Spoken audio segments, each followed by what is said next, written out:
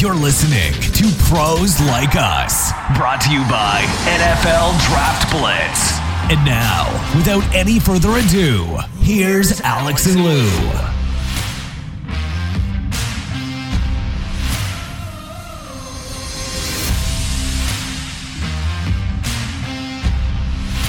That's right, gang. We are back and better than last week, we hope. We're zooming into Week 7 as we record. Will be a Thursday night game tonight. New Orleans at Arizona. Hopefully there'll be some points scored. The last couple of Thursday night games have been real snoozers. Hopefully for Amazon, they'll get their money's worth tonight. D-Hop back for Arizona. It looks like the Red Rifle will be starting again for New Orleans. Before we get to, I guess, the bulk of the show here, a little change up here, Alex. What do you think of tonight's game? What are you looking forward to the most in this matchup? Yeah, I'm going to go with the Cardinals in this game, just because I think getting the star wide receiver back and DeAndre Hopkins, they obviously traded for Robbie Anderson when Marquise Brown went down. So I think they have some more firepower in the passing game for Kyler Murray. So I'm going to go with the Cardinals here. I'm not a big believer in the Saints. I think the Saints have basically collapsed. And I think the most disappointing thing about the Saints this year is not even their offense. It's their defense. I guess I expected a little bit more out of a Dennis Allen team, because he had so much success as a defensive coordinator there the past couple of years.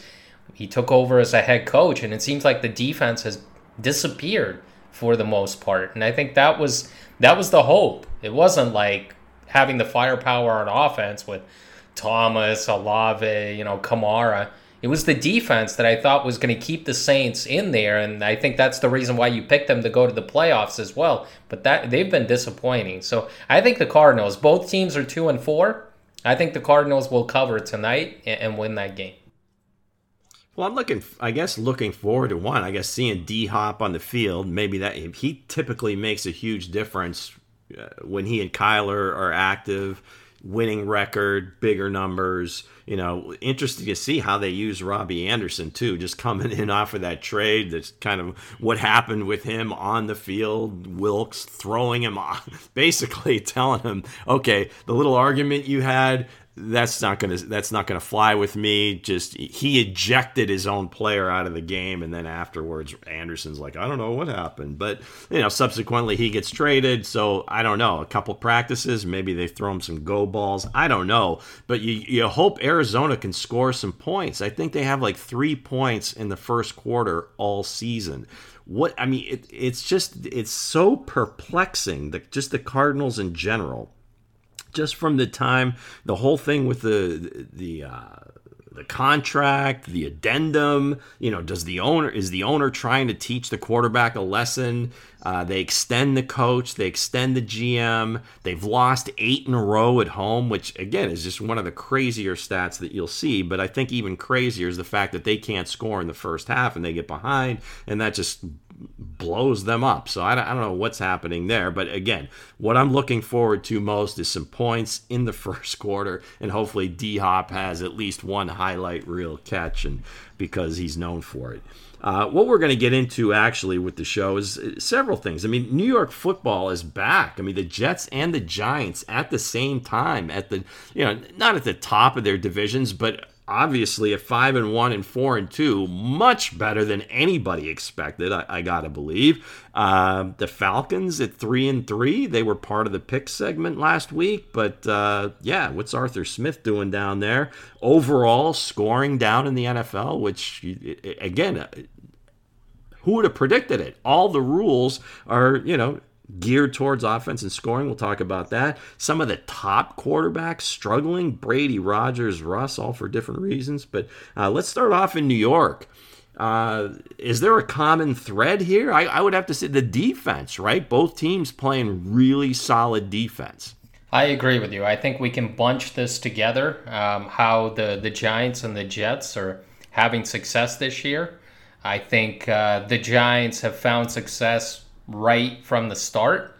The Jets had a little speech from their head coach. It seemed like nobody believed in it because Joe Flacco was starting a quarterback. all of a sudden the Jets have picked it up. I mean, they've won 3 straight games. The theme is the same. It's the defense carrying the day, but it's also the running game. I mean, Saquon Barkley, you and I have talked about this a few times. He's looking like how he looked during his rookie season. He looks healthy. He looks like he has a step. As fit as ever. Absolutely. He has a step, and he's making plays, whether it's as a rusher or as in the passing game as well. I mean, Daboll is just riding him right now with Kafka. They're relying on him. They're giving him the ball, and he wants it, and he's carrying that offense because Daniel Jones is nothing, and that passing game is almost non-existent. And you're asking yourself, how are they winning? It's the running game and the defense. Same thing with the Jets. They've given the ball to Breece Hall the past 3 games. I think he's carried the ball more than 18 times. He's been over 100 yards. And they're relying on him a little bit more. And again, they traded up in the second round to draft him to be that, the workhorse in that offense. So it looks like, again, relying on the running game and playing good defense, it's working for both teams. And it's no surprise. And Zach Wilson, Lou, I mean, almost non-existent. It's so rare in today's NFL for a team to ask its quarterback to do as little as Wilson has done since he has returned from injury. I mean, you would think like a second overall pick, you would rely on him. He would be the backbone of your team. He's the one that's going to be carrying, this young Jets team. And that's not what's happening at all. Again, it's kind of old school football, and both head coaches are relying on it. Well, yeah, I mean, they're not asking the quarterback to do a ton. And within that, I would say Jones actually is playing a lot better, than he has in the past. I mean, obviously, he's not turning it over. He's making some plays with his legs, which he always has. In his defense, they really don't have any consistency at wide receiver. I mean, he's throwing to guys like David Sills, late, West Virginia Mountaineers was the last time, you really heard of the guy. But he's out there playing. Marcus Williams. They got Wan'Dale Robinson back. Maybe they can get him going. He scored a touchdown last week. So, maybe they're going to have to start mixing in some explosive plays of the passing. They're going to have to get some. Not that they have to rely on it, but yeah, I mean, they're just good old-fashioned. But I guess the common theme I also see is you see 2 sidelines, 2 locker rooms that believe. Whereas I think in the past, that was kind of missing, especially on the Giants' part, because Daboll, I mean, you look at that team and the first thing you see, at least the first thing I see, is this team is well coached. Okay, you had a situation. Now, again, I'm sure they talked about it in the huddle or whatever, but in the past, in the game against the Ravens, where again at the end of the game they've got the game won, they got the big turnover, and they're up by 4. And Ravens, I think, are down to their last timeout, or they use their final timeout, and Barkley kind of gets one off tackle. He's heading toward the end zone. Oh my gosh, he's going to score. They're going to win by 11. Fantasy owners are going to go nuts. And he stopped himself short of the goal line and took a knee because he knew if he did that, they would end the game with the ball in their hands. Victory formation, game over. Now, again, very small sample, but that's just a little bit different than you're used to from the Giants. That might have been the case in the past where he scores immediately, bad stuff starts happening, and the Ravens somehow get it into overtime. But again, the likelihood of that happening is very small. But just a small example of okay, we're securing a victory. We're here to win. We don't need the numbers. We don't need extra points here. I think the Browns kind of fell into that situation against the aforementioned Jets earlier in the season where Chubb scores, and the next thing you know, all hell broke loose, and the Jets end up winning the game. But yeah, very well coached on both sides. Defense, Quinnen Williams for the Jets. He had that blow-up on the sideline with his defensive line coach, and I don't want to say since then, but it seemed like that was enough juice. Hey, let me get after the passer, and he's just a terror now, from the inside. So I really like what's happening there. And yeah, as far as Zach Wilson's concerned, he has more weapons, But, Elijah Moore, I think, had either a target or maybe 0 against the Packers. But when you're winning, I think that kind of, that's the great deodorant, right? As long as you win, some of these things don't come into play. But as we go on, obviously Garrett Wilson, Elijah Moore, Corey Davis have to start making some plays downfield. And you'd like to see Zach Wilson, who, albeit he's not making the hero ball plays and turning it over, but you got to see him make some plays. And there was one to Corey Davis that was a big play in the game. So maybe, again, sprinkle some of that in there a little bit more, and hopefully this continues. But it's got to be exciting to be in New York because neither of these teams have been anything to cheer about for a long time. So you say Daniel Jones is playing better. They obviously haven't picked up his... Taking care of the ball, for sure, yeah. They haven't picked up his fifth-year option, or they declined it. Do you think if they keep winning, they'll bring him back? They'll sign him to a long-term contract? Because to me, and this is where I stand, he is taking care of the ball. All right, he's not throwing picks. He's not fumbling the ball like he used to. He's still taking a lot of sacks if you look at his numbers, and it's not only the offensive line's fault. I like his accuracy. I mean, they're putting him in good positions, and he's completing a very high percentage of throws. I think he's around 67% on the season, which is a very high number, even if you're, again, not forcing the ball in there and taking the easy throws. But still, I mean, his accuracy has been much better. But the guy has thrown for, 200 yards only once this season? Once? And he's throwing for 2 touchdowns in 2 of the games.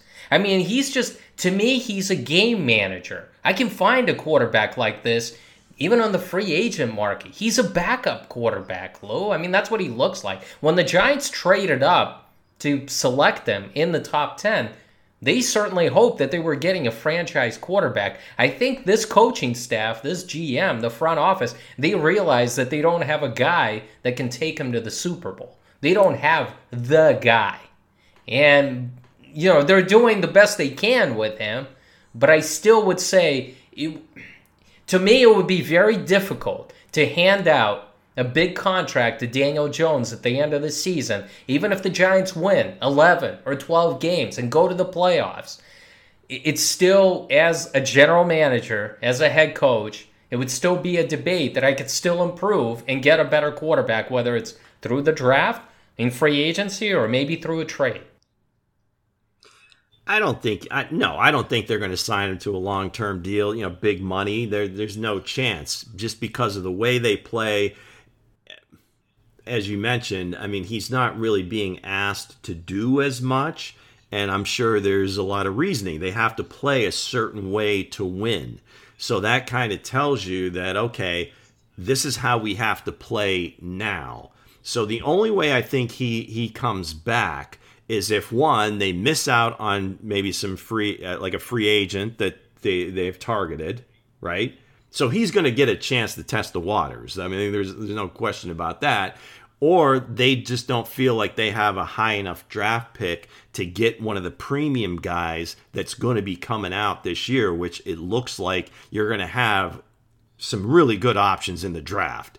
So, and again, if they do bring him back, it would be more like that, like the deal that Trubisky signed with the Steelers. Now, again, Daniel Jones would have to be a very humble guy to take that from the incumbent team, but I would say that's the only way he comes back.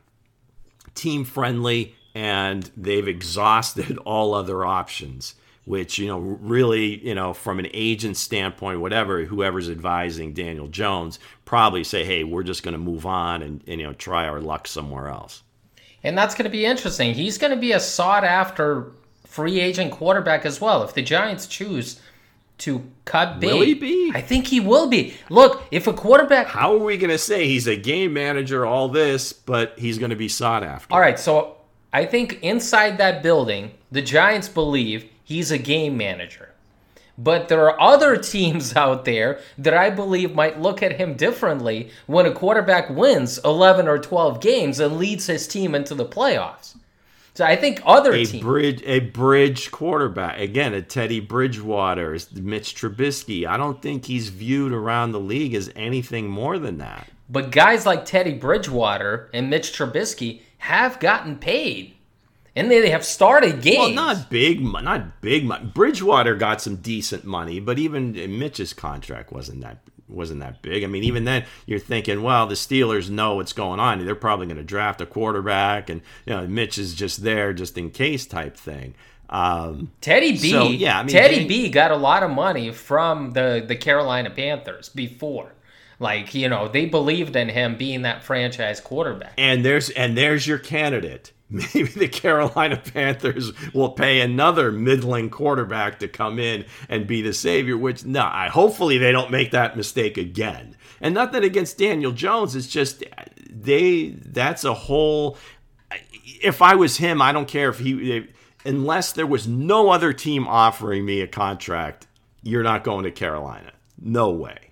I don't think Carolina is switching head coaches. I think they're going to switch GMs as well. I don't think they're going to go. They're going to draft one of those guys. I mean, they got Matt Corral sitting there in the bullpen. Maybe, they coach him up to be the backup, but it's going to be C.J. Stroud, Will Levis, one of these guys that comes out. I don't know what the thought is going to be, when spring rolls around, but Hendon Hooker for Tennessee looks like, he looked like against Alabama. Now we're getting a little off track, but Hendon Hooker, he looked like the second coming of Doug Williams.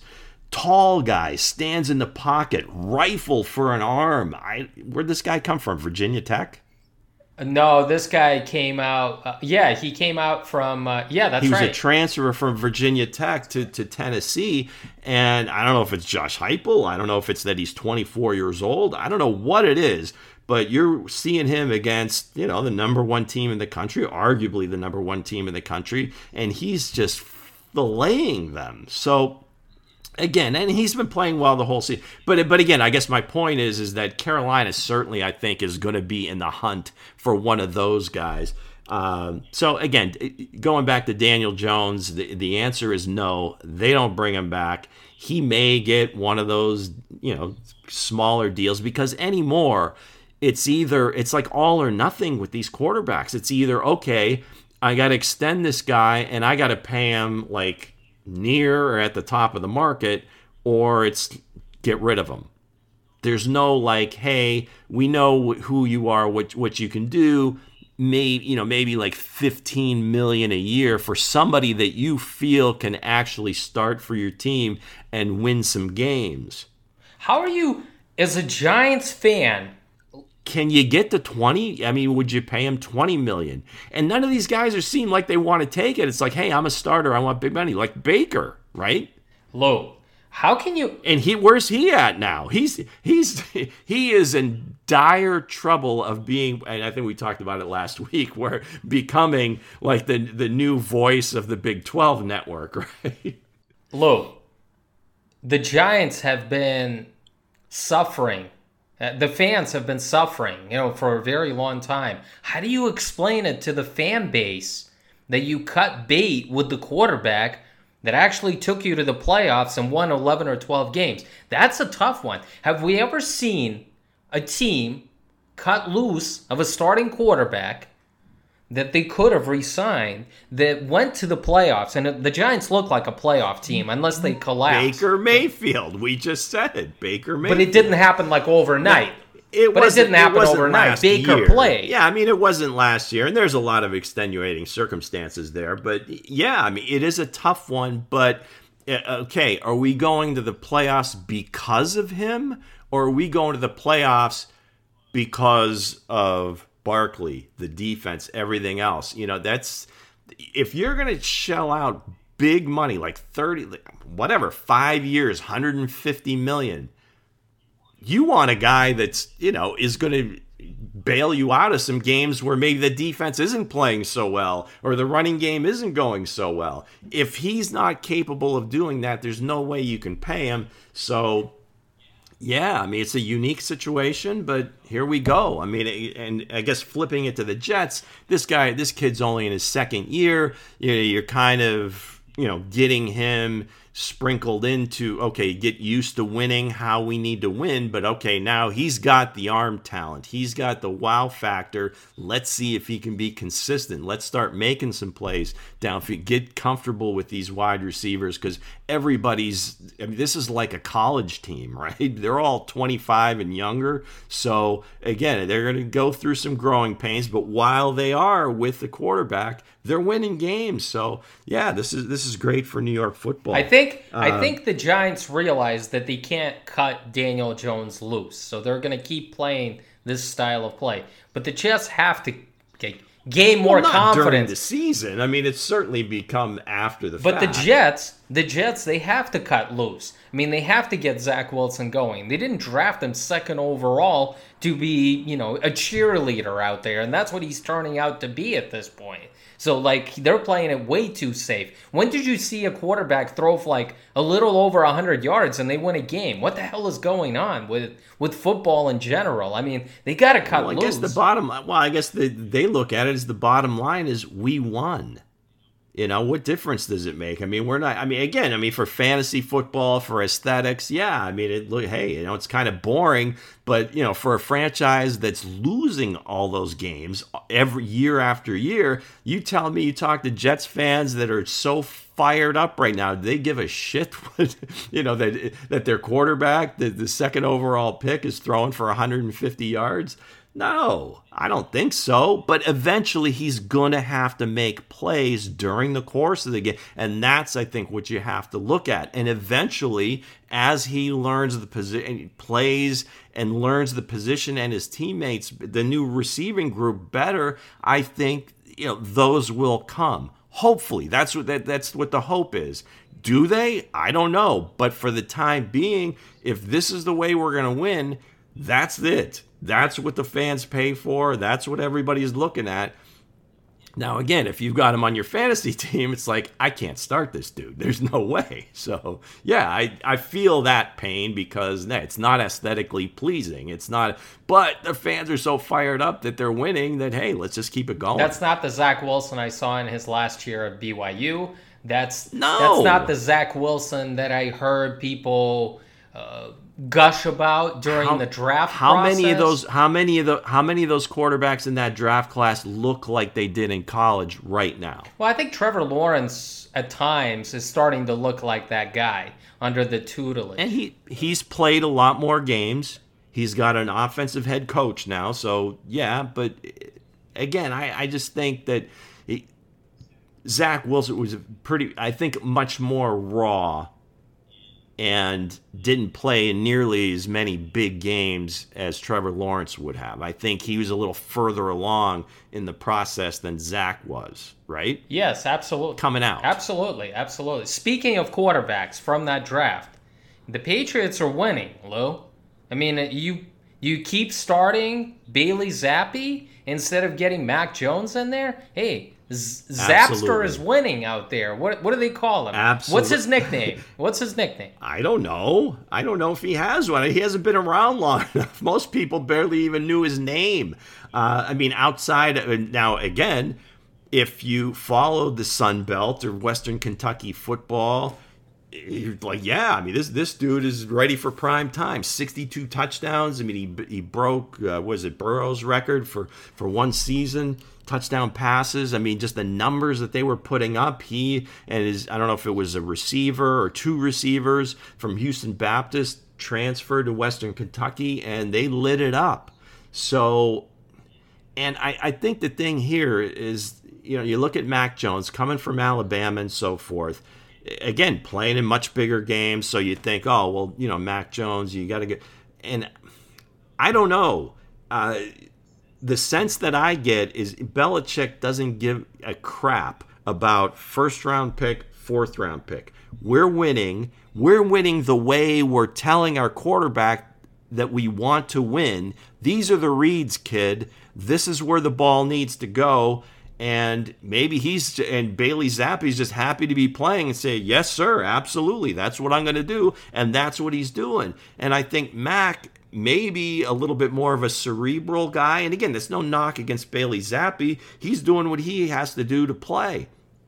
But if Mac's more of, wanting to know the concepts and understanding why they're doing certain things, why do we have these defensive coaches in my second year of development? And he's just kind of, trying to get the full picture. And Belichick's like, just do what the hell we're telling you to do and shut up, and move along. Let's just win some games. And now he's got a guy that's doing it. So I think he's going to stick with Zappe as long as they're winning. No question about it. Well, it sounds like Jones is expected to be ready for Monday Night Football, okay? So against the Bears. It's going to be an interesting decision, but knowing what we know about Bill Belichick from the outside, I think he's going to go with the hot hand because they're winning. Yeah. It doesn't matter who it is. He's done it before. I'd be shocked. He's done it before. I'd be shocked if Mac Jones plays. He may play later this season, but at least Bears, obviously winnable game, big favorites, they should win. Bailey Zappe goes out, plays another good game. He's not going to pull him out of there. There's no way. Well, there you go. There's going to be an interesting trade candidate. Mac Jones getting traded somewhere to the Giants after they cut loose of Daniel Jones. Or Zappe. It depends on what happens, the rest of this year. Now again, if you want to go, revisionist history here with if the stories and everything that you heard, the whispers out there when Belichick wanted Jimmy G to kind of take over the job at the time for Brady, and then they're like, well, nah, Brady's going to keep playing, and Jimmy G gets traded. One of these guys will go. He'll turn it into some draft capital. Hopefully they'll make good picks with it, but those picks have been pretty suspect lately. Don't you agree? Well, Bill Belichick needs to check himself at the door as far as his GM status. The drafting part of things, right? Yeah. Maybe what's the dog's name? Nike. The husky Nike is making the picks. Probably that's who he's probably relying on. During his final. So how about these other guys that have been around for a while and are struggling? Brady's been up and down most of the year, and again, all these teams having issues, whether change at wide receiver, injuries along the offensive line, injuries at the wide receiver position as far as Tampa's concerned. Rodgers, Russ that situation is just. Wow, that's a whole different segment, I think. But between Brady and Rodgers, which one of these guys is going to turn it around here quickly? I don't know. To me, I think Brady's got the better chance if his receivers are healthy. Rodgers, not so much because there's no veteran receiver walking through the door, and if he's still trying to learn these rookies, or the rookies are trying to learn him, it's going to be a tough one. And I picked them to be in the Super Bowl, and I'm not feeling very good about that. Brady just looks like he's in pain, Lou. Every time I'm watching him on the field, I think he regrets his decision coming back. For an extra year. He looks like a guy that has lost his passion for the game. It seems like he looks a lot more frustrated than I've ever seen him in the previous 20 years that he's played the game.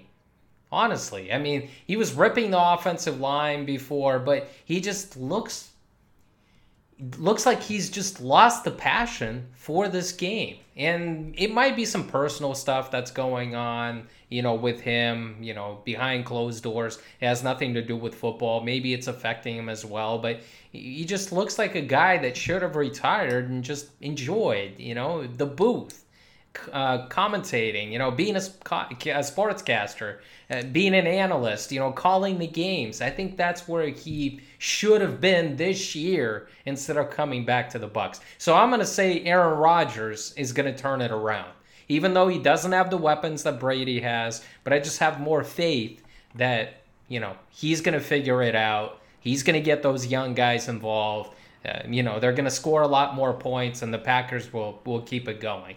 Russell Wilson is just a completely baffling situation.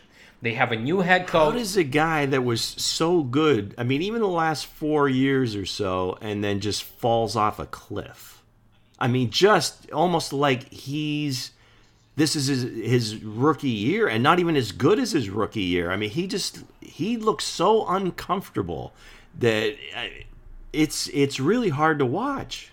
I think a lot of it falls on the offensive scheme and the coaches here, because I don't think they're playing to his strengths. I mean, when Russ has success, he moves outside the pocket. That's always been the case. He might not be the runner that he used to be, okay? And the Seahawks figured this out, and they cut him loose. But you got to get him on the move. He is much better throwing on the run. And then when he's not having success, they keep him in the pocket. He's a 5'11 quarterback. He can't see, all right? The Seahawks always, did some creative things. Don't you think that he's old enough in the game to understand that? And I don't think they're coaching him not to move. That last game, he was having success in the first half because they were the first 15 plays, it looked like the Russ of old. It's like, oh, okay, here we go. Maybe they figured some things out.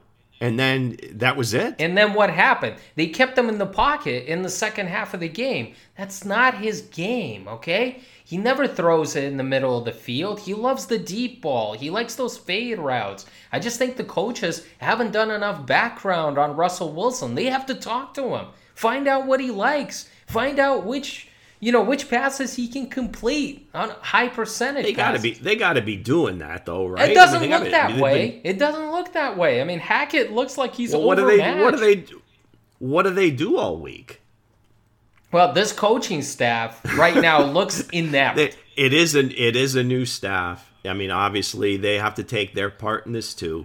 Hackett's never been. I don't know that he was a quarterback coach in Green Bay. Aaron Rodgers loved him. So yeah, I mean, he was like the quarterback's buddy. I don't know how much he really imparted on Aaron Rodgers, but it was a good personal relationship, and it was a good buffer between he and LaFleur. Not to say he doesn't have a good relationship with LaFleur, but you like to have that. Any quarterback likes to have that guy that kind of focuses with him.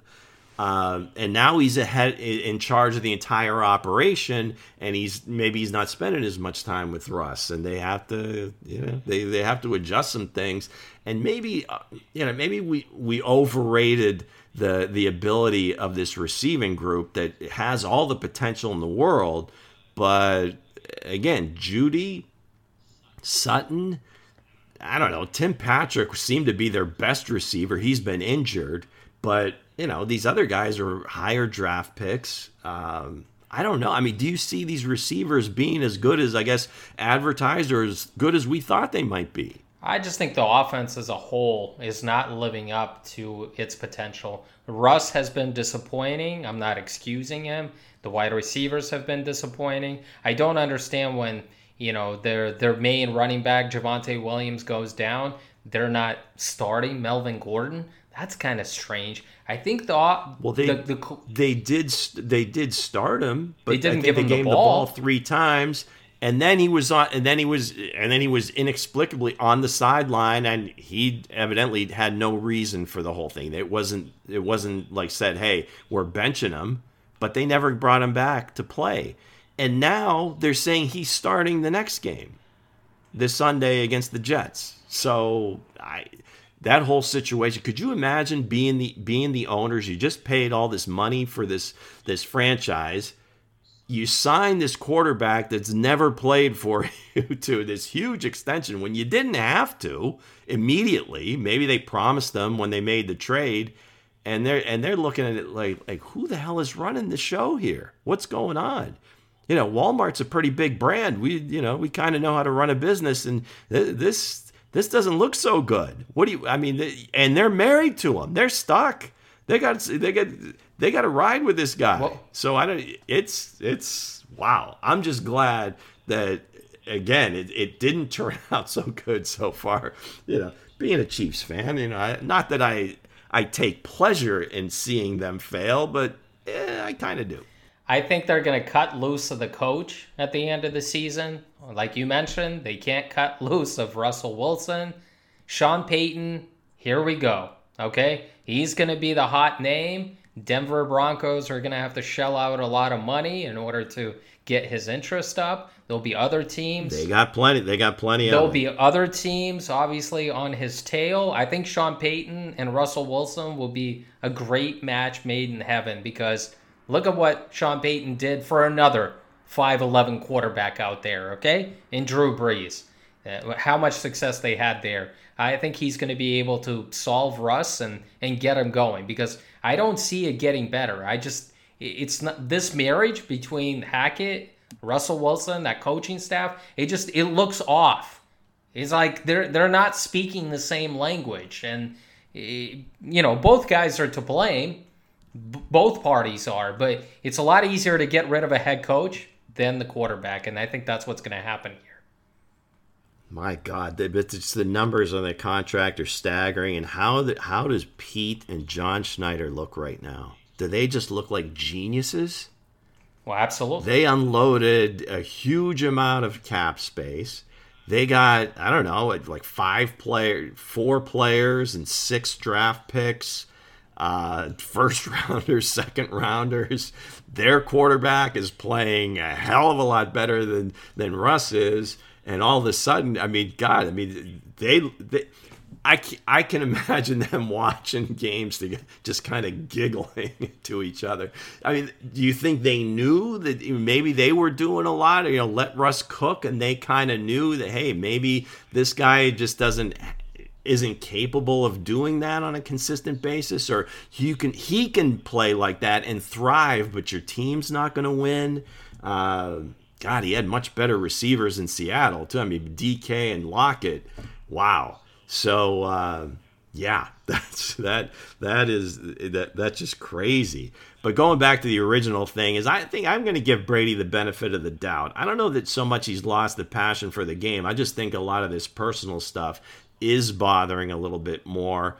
But the bigger thing that's bothering him is the lack of continuity of the offensive line because of all the injuries. They had a great offensive line, right? But, some one guy Kappa leaves, injuries all over the place. Julio Jones is able to play, 10 minutes, and then he's back on IR. Godwin's been on and off the injured list. Oh, God, number 13's name escapes me now. Mike, number 13 for Tampa Bay, Mike Evans. Okay, so Mike Evans, he had the one game that he missed due to suspension, but again, here's a guy that is going to continue to put up numbers. So if they can get their offensive line straight, use Lenny, maybe not as much as they are, sprinkle in a little bit more Rachaad White running the ball. The defense is playing well for the most part. So I think I'm going to give Tampa and Tom the edge over the Packers, just because I think the rookie receivers, the younger receivers will get going, but I just don't know that their defense, why they're not playing better. I guess that's an even bigger question, is why isn't the Packers defense playing up to their potential and the star power that they have on that side of the ball? That's puzzling to me, because I thought that was going to be the strength. I thought the Packers defense was going to carry the day. The reason why I picked the Packers to win that division, it wasn't because, I thought Aaron Rodgers was going to perform miracles with these rookie receivers. I thought that the defense was gonna rise to the challenge, but so far that's been one of the most disappointing things coming out of Lambeau, and I don't know if it's going to get better, to be honest with you. I think it's still going to be Aaron Rodgers doing some heroics and getting this team to the playoffs. And right now it just seems like the defense and everything else is kind of coming up short for Green Bay. Well, let's hit on another interesting team right now that again is a little bit of a surprise. The Atlanta Falcons, 3-3. More importantly, 6-0 against the spread. I've been keep throwing them in there because they keep winning. But Arthur Smith, coming from Tennessee, obviously, tremendous run game. But you're thinking, oh well, he had King Henry. Of course, you're gonna get a lot of yards. Matt LaFleur had same guy.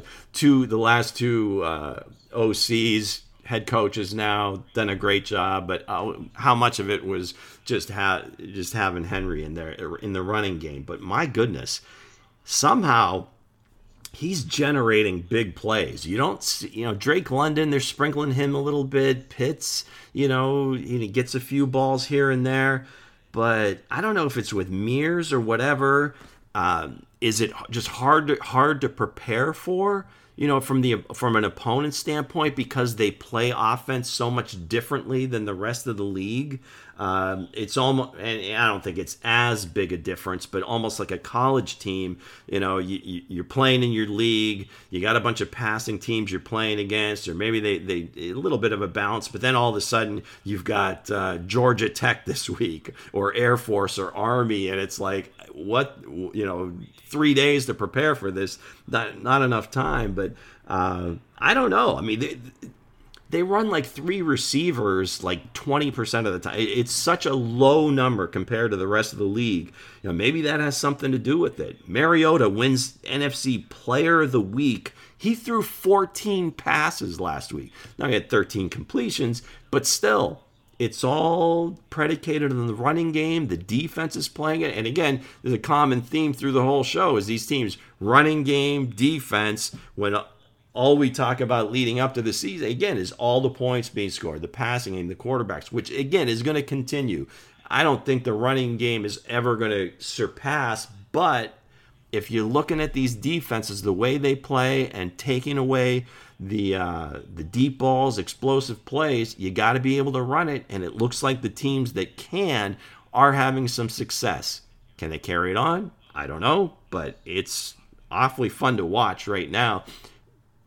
These teams winning that you didn't expect to. Yeah, it seems like the theme of the show here is teams are winning this year that we didn't expect to win, right? I mean, that seems right. Like that might be the title of the yeah. show or something like that. But Arthur Smith knows how to manage games. Okay, he knows how to use his personnel too.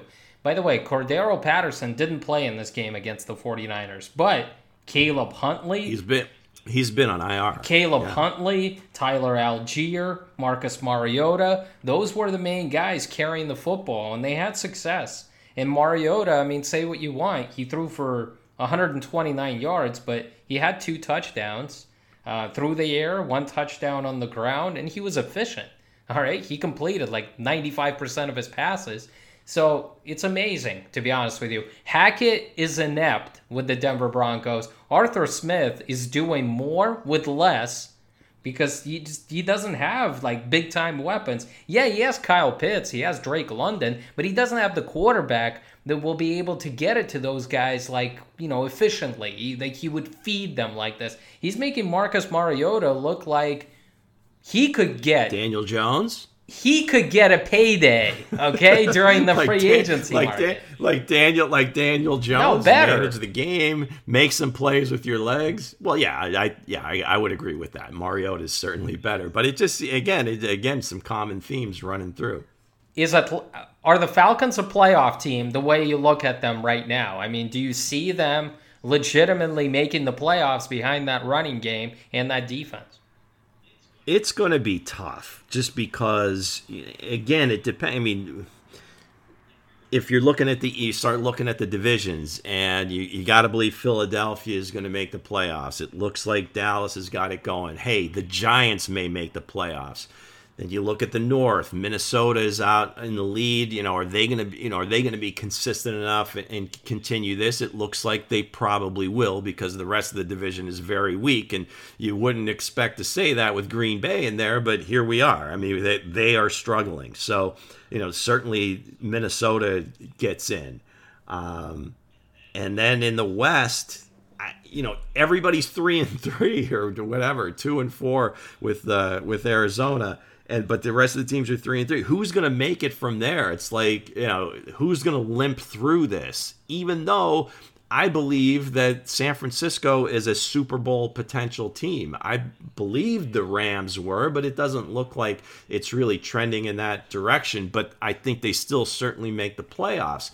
Seattle, so again, I think that's going to be the team that Atlanta ultimately has to outplay and outduel record-wise Seattle. So that's a big question. So do they have a chance? Absolutely. Mariota keeps playing like this, and their defense keeps playing this well. They're going to have a shot. Let's see what happens, against the Bucs. It's amazing. We've spent the entire show talking about the Giants, the Jets, and now the Falcons.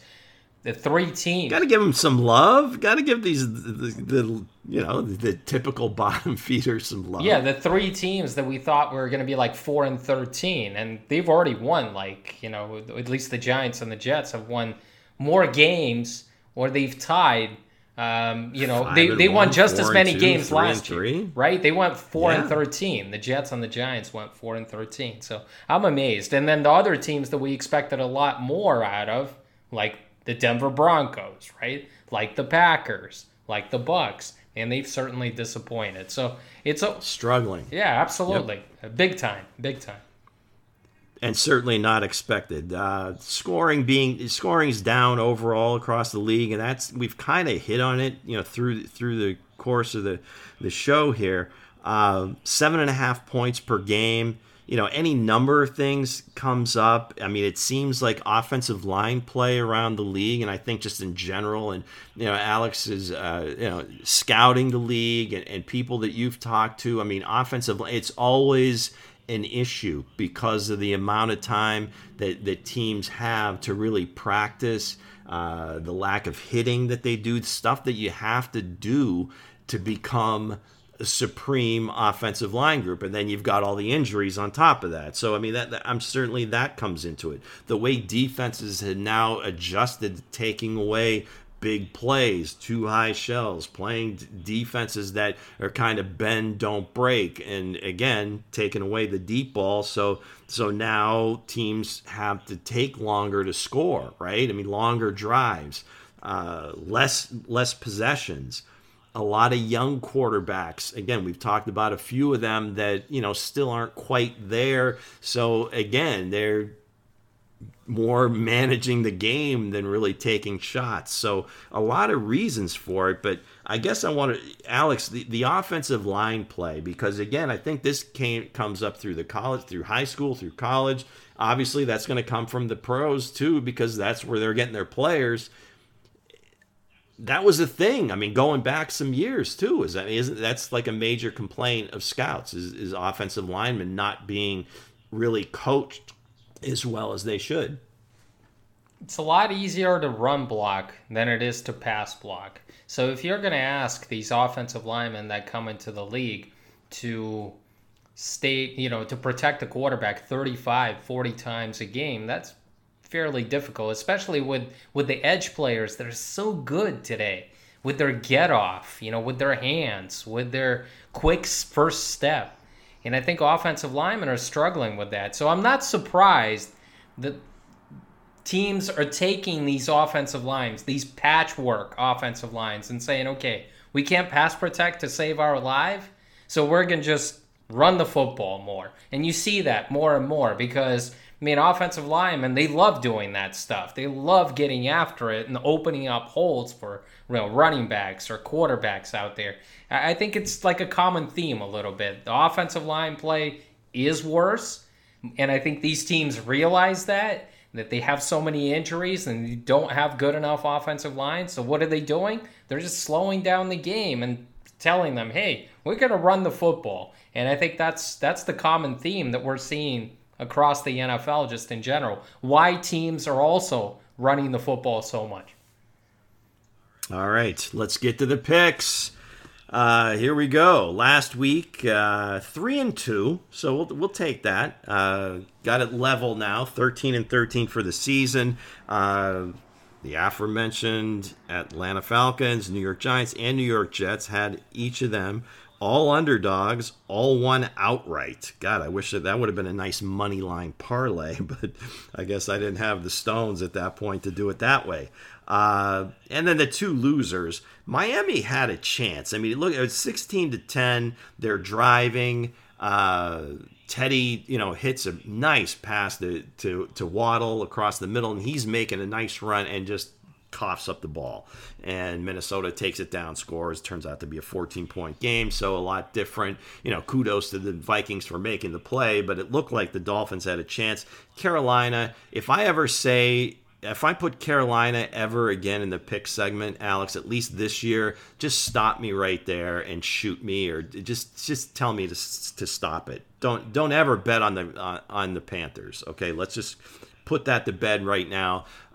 It was close for a while, but it was only because of a defensive score. They did nothing on offense, and I don't expect them. I don't want to say it or jinx them, whatever, but I just don't see them winning another game this year. All right, so we got 4 this week. We're sticking with dogs on 3 of them, but we are going to have a favorite.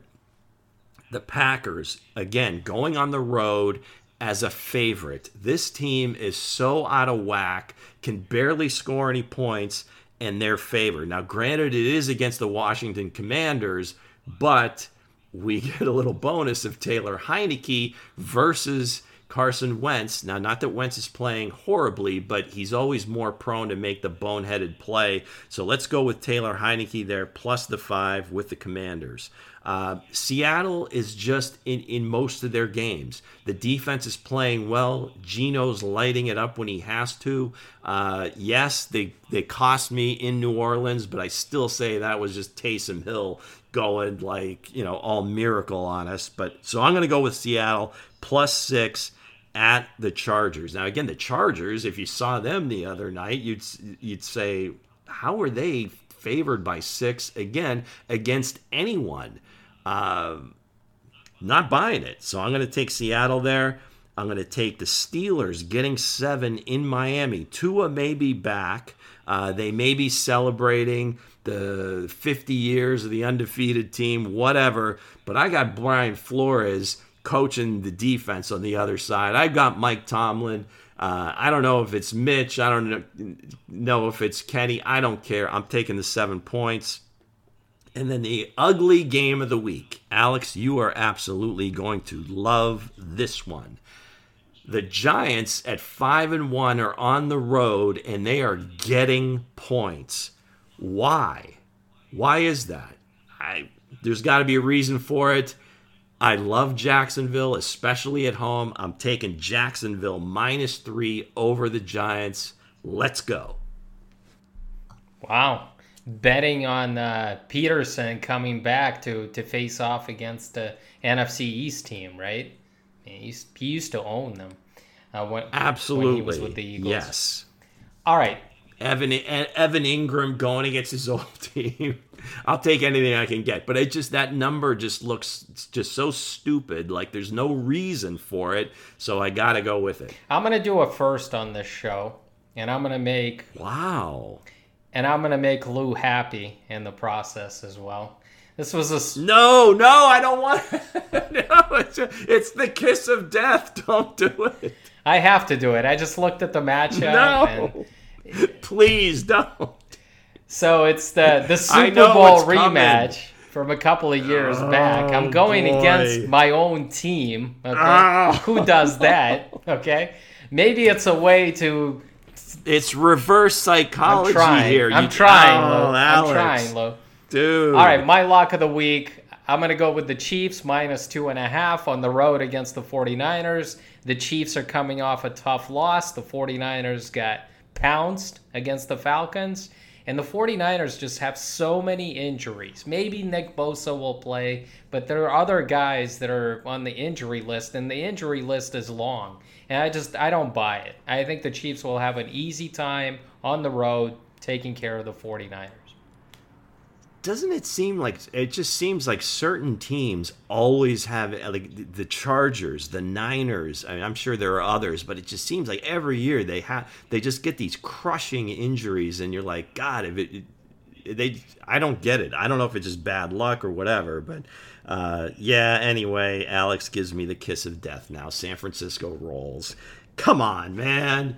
All right, gang, that's going to do it for us this week. Enjoy the week. Should be some decent games. Not as good as last week's chart anyway, but it looks like there's going to be some good matchups. I think that Cincinnati-Atlanta's a sneaky good one to keep your eye on. The Ravens and the Browns, obviously the Chiefs and the Niners, if I do say so myself. So good luck with all your plays.